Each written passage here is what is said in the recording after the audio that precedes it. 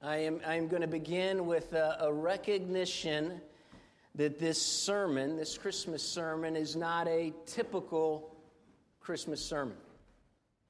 And let me explain to you why I am okay with giving you a Christmas sermon that's not a typical Christmas sermon.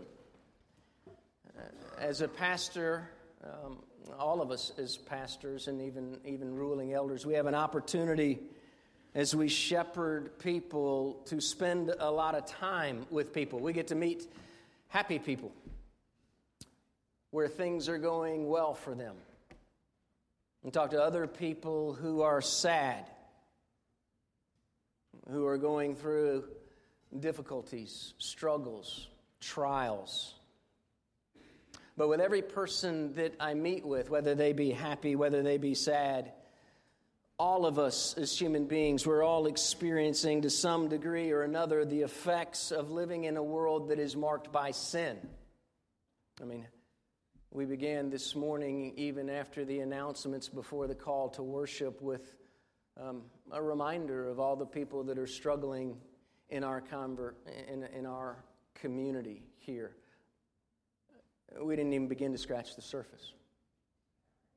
We have estranged family relations. We have people who are struggling financially. We have people who are lonely, who are feeling alienated. There are many of us this Christmas, for the first time, will not spend it with somebody that is special to us. Many of us, as we've already recognized, are struggling with sickness and other afflictions. And even those of us who are really excited for the coming of Christmas next Sunday morning, it will not be long before the tree will come down, we'll take off the lights, and we'll begin the daily grind. It's for these reasons and more, I yearn for us this morning to look at Christmas from a different perspective. Whether you are young and whether you are old, I want us to look at Christmas from a cosmic perspective. I want us to see Christmas like this. Jesus Christ has come, and He's definitely come as a little baby wrapped in swaddling cloths. He was born a baby, but He grew into a man, and He grew into a man so that He could fight for His people. And this Jesus, who was born a baby, He did battle with a wicked foe. He's entered into this cosmic battle with the devil, with death, and with sin. And Jesus won. And even if it doesn't feel that way for you this morning, even if it doesn't appear that way when you walk outside those doors, Jesus Christ has come, Jesus Christ has won, and because He's won, we do have hope. We can persevere, we can be faithful, and because Jesus Christ has won, we as His people have won as well, and it all began on Christmas morning. As we read our passage this morning, I'm going to break this long section of Scripture down into 3 different sections. And each section, understand this is before we read it, each section is designed to engage your imaginations, helping us to understand that there is much that is going on behind the scenes of what we see. And as we see this unseen spiritual world of reality, as we come to grips with what is going on behind the scenes, it will help us better navigate whatever it is God is asking us to go through in this part of our lives. And it will also empower us to be faithful in the future. So as I read this passage that's printed for you in your bulletin, know that the first 6 verses, it's almost like a telescopic vision from heaven beamed down to earth. And the heavenly hosts are looking at what has been done on earth when Jesus comes. And then we'll get to 7 through 12, and 7 through 12 is basically the heavenly counterpart of what happened on earth. It has heavenly implications. And then in the last section of Revelation 12, it helps us understand the world that's around us today. Be real clear. I'm not going to give you a detailed verse-by-verse exegesis of Revelation 12, right? I don't have time. And to be quite frank with you, I can't. I don't know what 1,260 days actually means. I don't know what a times, and a half a time is. But I'm going to take these three sections of Scripture, and I'm going to take one or two truths from each section, and I believe that they will help us better understand what happened at Christmas. Will help us understand better about what Jesus began when he was born as a baby. So let's look at Revelation 12. Verses 1 through 6 first. A great sign appeared in heaven, a woman clothed with the sun, with the moon under her feet, and on her head a crown of 12 stars. She was pregnant, and she was crying out in birth pains in the agony of giving birth, and another sign appeared in heaven. Behold, a great red dragon with 7 heads and 10 horns, and on his head 7 diadems. His tail swept down a third of the stars of heaven, cast them to the earth. The dragon stood before the woman who was about to give birth, so that when she bore her child, he might devour it. She gave birth to a male child, one who was to rule all the nations with a rod of iron. But her child was caught up to God and to his throne. And the woman fled into the wilderness, where she has a place prepared by God, in which she is to be nourished for 1,260 days. So in these first 6 verses, we have a woman. The woman is the faithful community of God. We have a child. The child, of course, is God become man, Jesus Christ. And the dragon is the devil. In verses 7 through 12, what we have is a heavenly equivalent, or we could say it like this: what Jesus does on earth has heavenly implications. Let's read that. Now war arose in heaven, Michael and his angels fighting against the dragon, and the dragon and his angels fought back, but he was defeated. There was no longer any place for them in heaven, and the great dragon was thrown down, the ancient serpent, who is called the devil and Satan, the deceiver of the whole world. He was thrown down to the earth, and his angels were thrown down with him. And then I heard a loud voice in heaven saying, now the salvation and the power and the kingdom of our God and the authority of Christ have come. For the accuser of our brothers has been thrown down, who accuses them day and night before our God.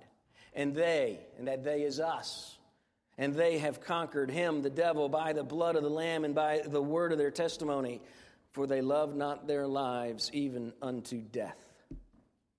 And therefore rejoice, O heavens, and you who dwell in them. But woe to you, O earth and sea, for the devil has come down to you in great wrath, because he knows that his time is short.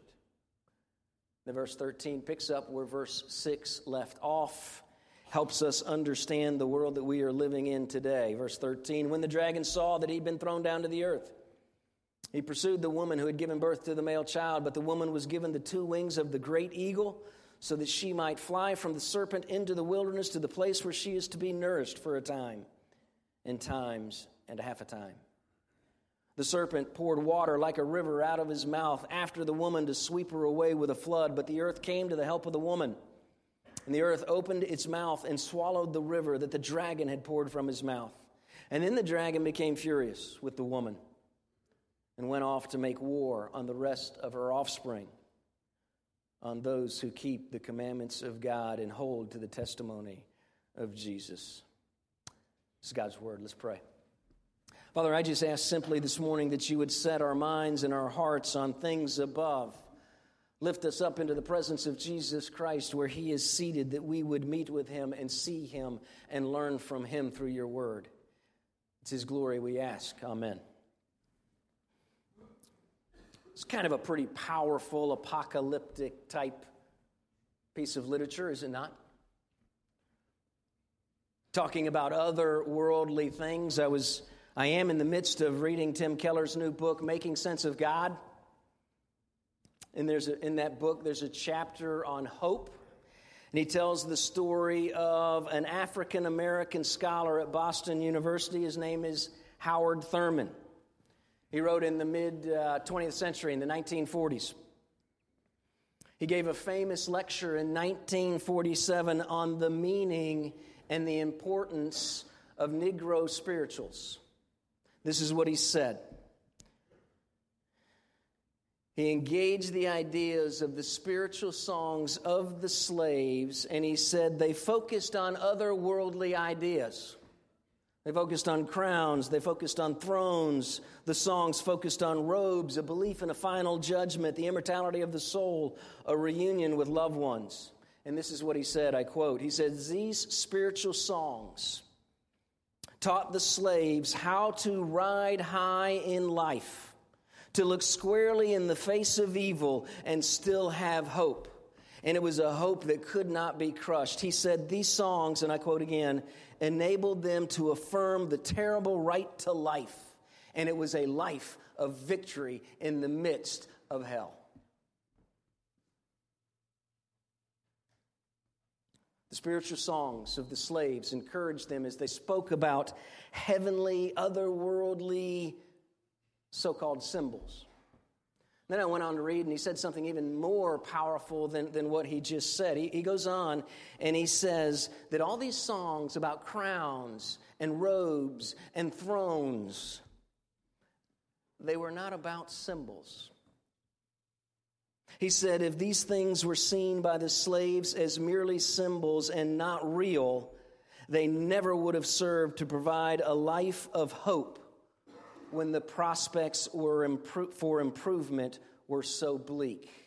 And Tim Keller goes on and he takes it, he says, imagine, and I want you to put yourself in this position here. Imagine how ludicrous it would be to go back into history and to sit down with a group of early 19th century slaves and say this: there'll never be a judgment day in which all wrongdoing will be put right. There is no future world and no future life in which your desires will ever be satisfied. This life is all there is. When you die, you simply cease to exist. Our only real hope for a better world lies in improved social policy. Now, with these things in mind, slaves, go out there, keep your head high, live a life of courage and love, and don't give in to despair. How ludicrous would that be?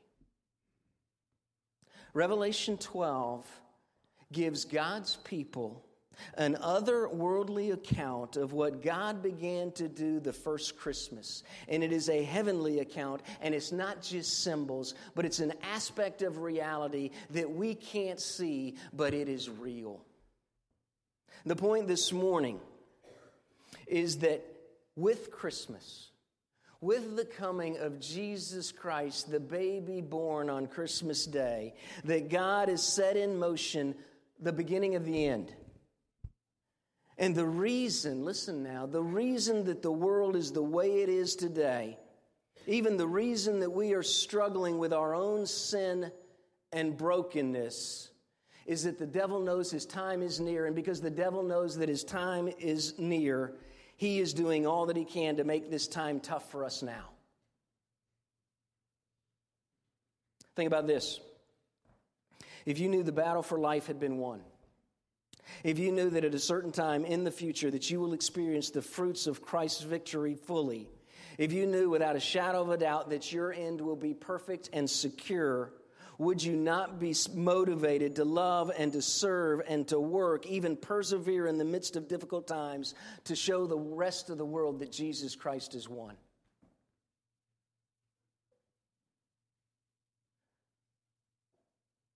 And I was a little bit reluctant to say this, but I'm going to say this because I think we need to hear it, and I think it's biblical, and it comes from primarily Greg Beale, who's a New Testament theologian. He says this: the suffering of Christians is a sign not of Satan's victory, but of the saints' victory over him because of their belief in the triumph of the Christ. Our suffering here on earth is proof that God has won. And I'm going to show that to you from Revelation 12. Is that just in my ear, or is it reverberating? It's in my ear? Okay. That makes me feel better. You're hearing it too. we're used to thinking about Revelation as a book that has all sorts of cryptic information about when Jesus is going to come back, specifically in the future. And the best thing I can say about that interpretation of Revelation is that's unfortunate. Because Revelation is written to a real people who lived at a real time, and these real people were in the midst of suffering, hurting, and being persecuted, and they needed to be encouraged. So when we read chapter 12, which we've already read, you need to understand it comes in the context of this. There were 7 letters written to 7 churches, and you know why those letters were written? They were written they were written to speak to the pressures that Christians have to compromise with the world. Are you tempted to compromise with the world? I am. The 7 seals reveal the spiritual forces that are unleashed against the unbeliever and the believer alike. And the trumpets demonstrate God's judgment on sin and evil people. And chapter 12 comes in, begins a new section, and provides for us a cosmic picture of what God has done to deal with all of that by sending Jesus Christ. It's a glimpse of what's going on behind the scenes. And as this vision for life captures our heart's imaginations, we will see that our great enemy, the devil, has been defeated, that our victory is certain, and when this becomes real, we are empowered to persevere through suffering, even enter into the suffering of other people for God's glory. Do you hear that? I really do. I want you to capture a vision. I do believe this is real. And I don't know how it's all to be worked out, but there's much more to life than simply what we see, what we touch, and what we feel.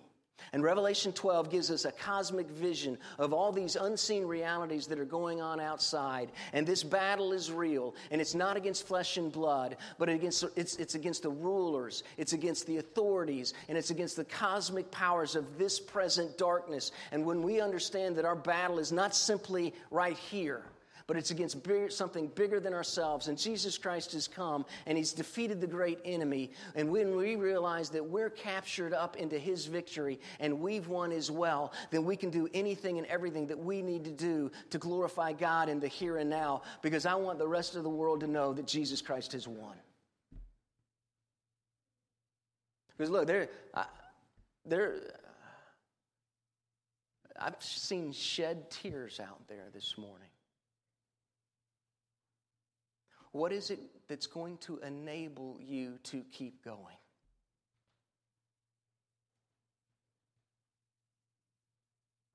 Not only that, there are all sorts of people that are not shedding tears, but there are all sorts of people out here shedding tears. And how are we going to give up our own comfort and enter into their suffering if we don't believe that something bigger is going on in this world around us? Let me quickly go through these sections of Scripture. The woman clothed, verses 1 through 6. The woman clothed with the sun and the moon and the crown. It's a picture of God's faithful community who lived before the coming of Christ and after the coming of Christ. Should remind you of Jacob, his wife, the 11 tribes of Israel bowing down to Joseph in Genesis. The brightness of the woman is reflecting the brightness in the face of Jesus Christ. The crown that the woman is wearing represents the saints' share in the kingship of Christ. If Jesus is one, so have we. The woman is about to give birth. It's a seed of the woman. It's spoken of in Genesis 3, who comes to crush the serpent. It's about Christ coming. In other words, the woman representing God's covenant people gives birth to the one who's going to take back what was lost in the garden. So we have this woman who's about to give birth to a baby, a child. And then there's the dragon. Realize the image of a dragon, not just in the Bible, but in ancient literature, is always about evil kingdoms and evil people persecuting the good guys. The dragon is standing before the woman who's about to give birth in order to devour her child. Think back to when Jesus was born. Who tried to kill Jesus but Herod? Think back to Jesus' time in the wilderness with his trials and temptations of the devil. And what happens next, rather than being destroyed, the child is caught up to God and to his throne. Rather than defeat, Jesus is resurrected. He's ascended to the Father's right hand, where he rules with an iron scepter. All in one sentence in verse 5. You have the birth, you have the life, you have the death, you have the resurrection, you have the ascension of Jesus Christ. Do you want to know why it's all there and it can be put in one sentence? Because the birth of Jesus means absolutely nothing without the life of Jesus. And the life of Jesus means absolutely nothing without the death of Jesus. And the death of Jesus is useless to us without the resurrection of Jesus. And then it all makes sense when we understand after he's resurrected, he's ascended, and he really does sit up there at the right hand of God, and he really is ruling. And just because we can't see him doesn't mean that he's not doing that. And after that, the woman, the faithful community, it's us, right? We're sent out. This is powerful. We're sent out in the wilderness for a time to be nourished, just like Moses, just like Elijah, just like Jesus himself. It's a picture of the church as we wait for the coming of the King to return. So listen, this Christmas, the first thing that I want you to take from this is we're not battling simply against flesh and blood. We're battling against the rulers and the authorities and the cosmic powers in this present darkness. And we acknowledge the darkness, but we're going to choose to live in the light. Verses 7 through 12 is the heavenly counterpart. It's what Christ does on earth has these heavenly implications. We have Michael, the great angel. He's the one in Daniel 8 that's representing God's people. He's fighting for us in heaven, even as Jesus fights for us on earth. And the dragon, who's now described as Satan, he's thrown down to the earth with his wicked host of fallen angels. And we hear this, now the salvation and the power, the kingdom of our God and the authority of Christ have come. It's the inaugurated messianic kingdom that has been prophesied of old.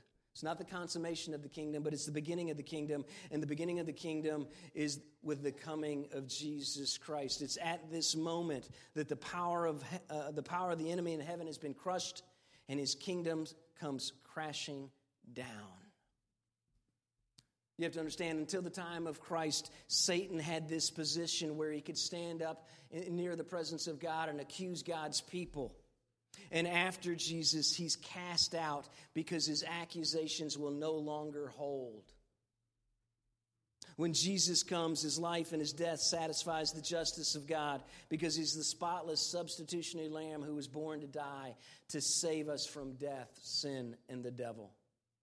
Verse 11 summarizes the whole chapter. They, us, we have conquered him, the devil, by the blood of the Lamb, by the word of their testimony, for they love not their lives even unto death.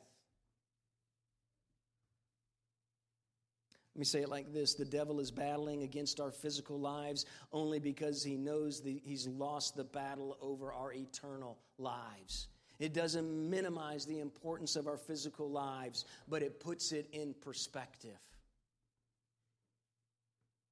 How come? I mean, look, the folks that we talked about. How come?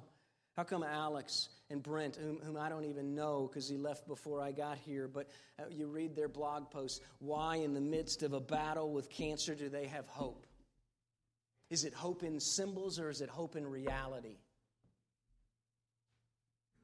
How come they can acknowledge the darkness but still live in the light? Because they know what we're talking about is real. And what about you? All right, what about us? How are we to continue in the face of our own hardships? Because I know many of you are struggling with hardships. How do we persevere in the face of huge obstacles? Brothers and sisters, the birth of Christ tells us that Jesus Christ has won, and because he's won, we have won as well.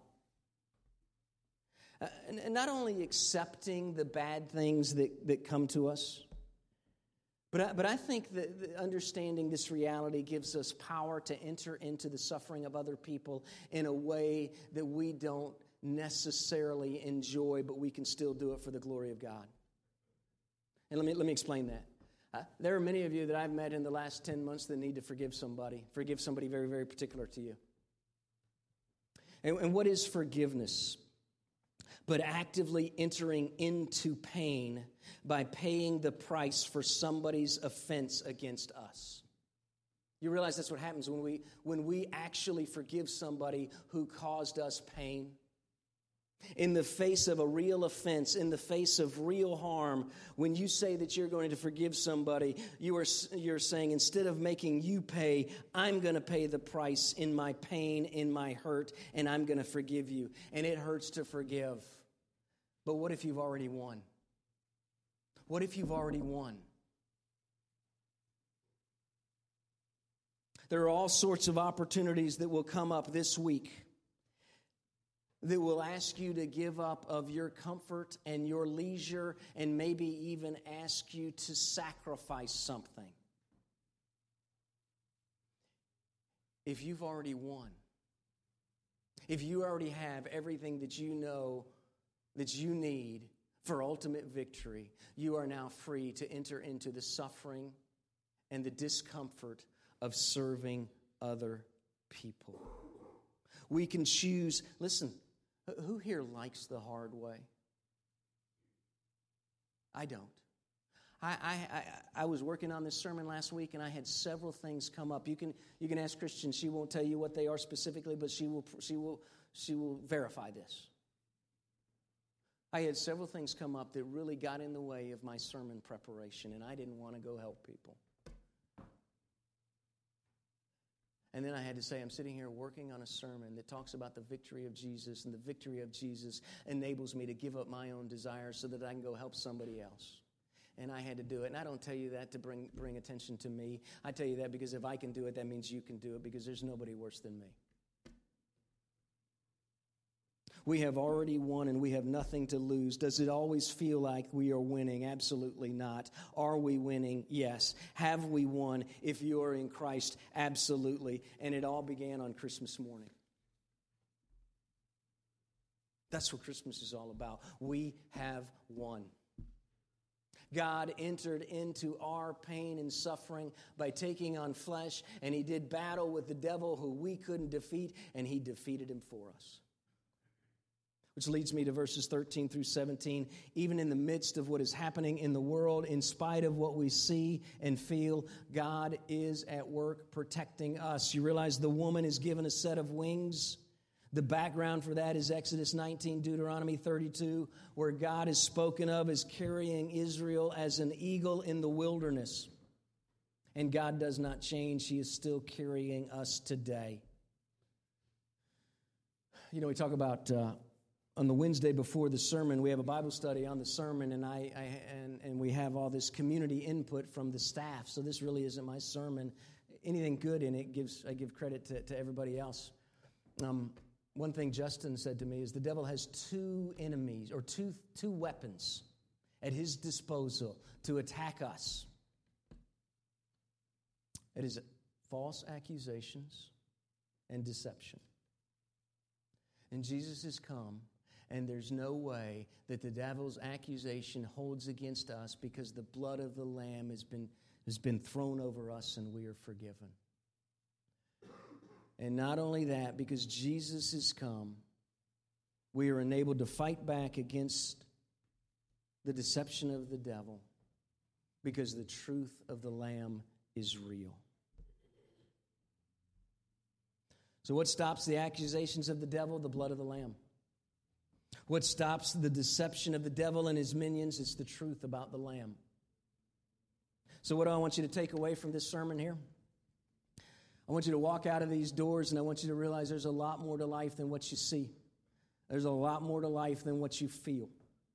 There are all sorts of heavenly realities that are going on, and our battle is not simply against flesh and blood, but it is against the rulers and the authority and the cosmic power of this present darkness, and this present darkness is real, but we now have the power to choose to live in the light, because Jesus Christ is the light, and He has won.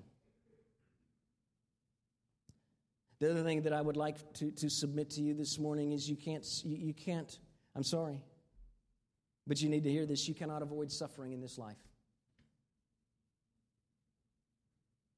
So we probably as Christians need to quit trying to numb the effects of sin and the devil and struggle by seeking comfort in other gods. And we have to seek hard after Christ, because suffering is real. It doesn't define us. What defines us is Jesus Christ.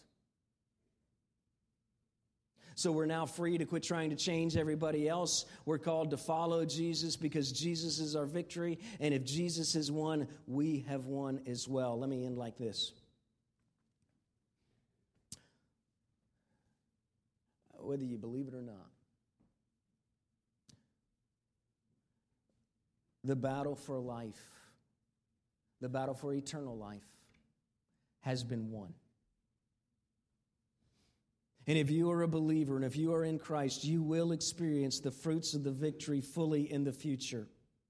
You are and you will be perfectly and absolutely secure, even if you don't feel like it. And because of the victory of Jesus, we can love, we can serve, we can work, we can even persevere to show the rest of the world that Jesus Christ has won. That's why we celebrate Christmas. Jesus has come, and we have won. Let's pray. Father, I do pray for my brothers and sisters in Christ, for those especially who do not feel like they are victorious. And if we have to acknowledge that there will always be days in our lives when we don't feel like we are victorious. But this Christmas, remind us that you've sent your Son, and your Son did not die in vain, but he died on the cross to live. And Jesus is one. Remind us of the victory of Jesus, and his victory is ours. For any of those people out there who may not believe in the victory of Jesus Christ, I pray that you would be merciful and gracious and kind, that you would open up their eyes, that you would draw them close, and that they would see Jesus. It's in his name we pray. Amen.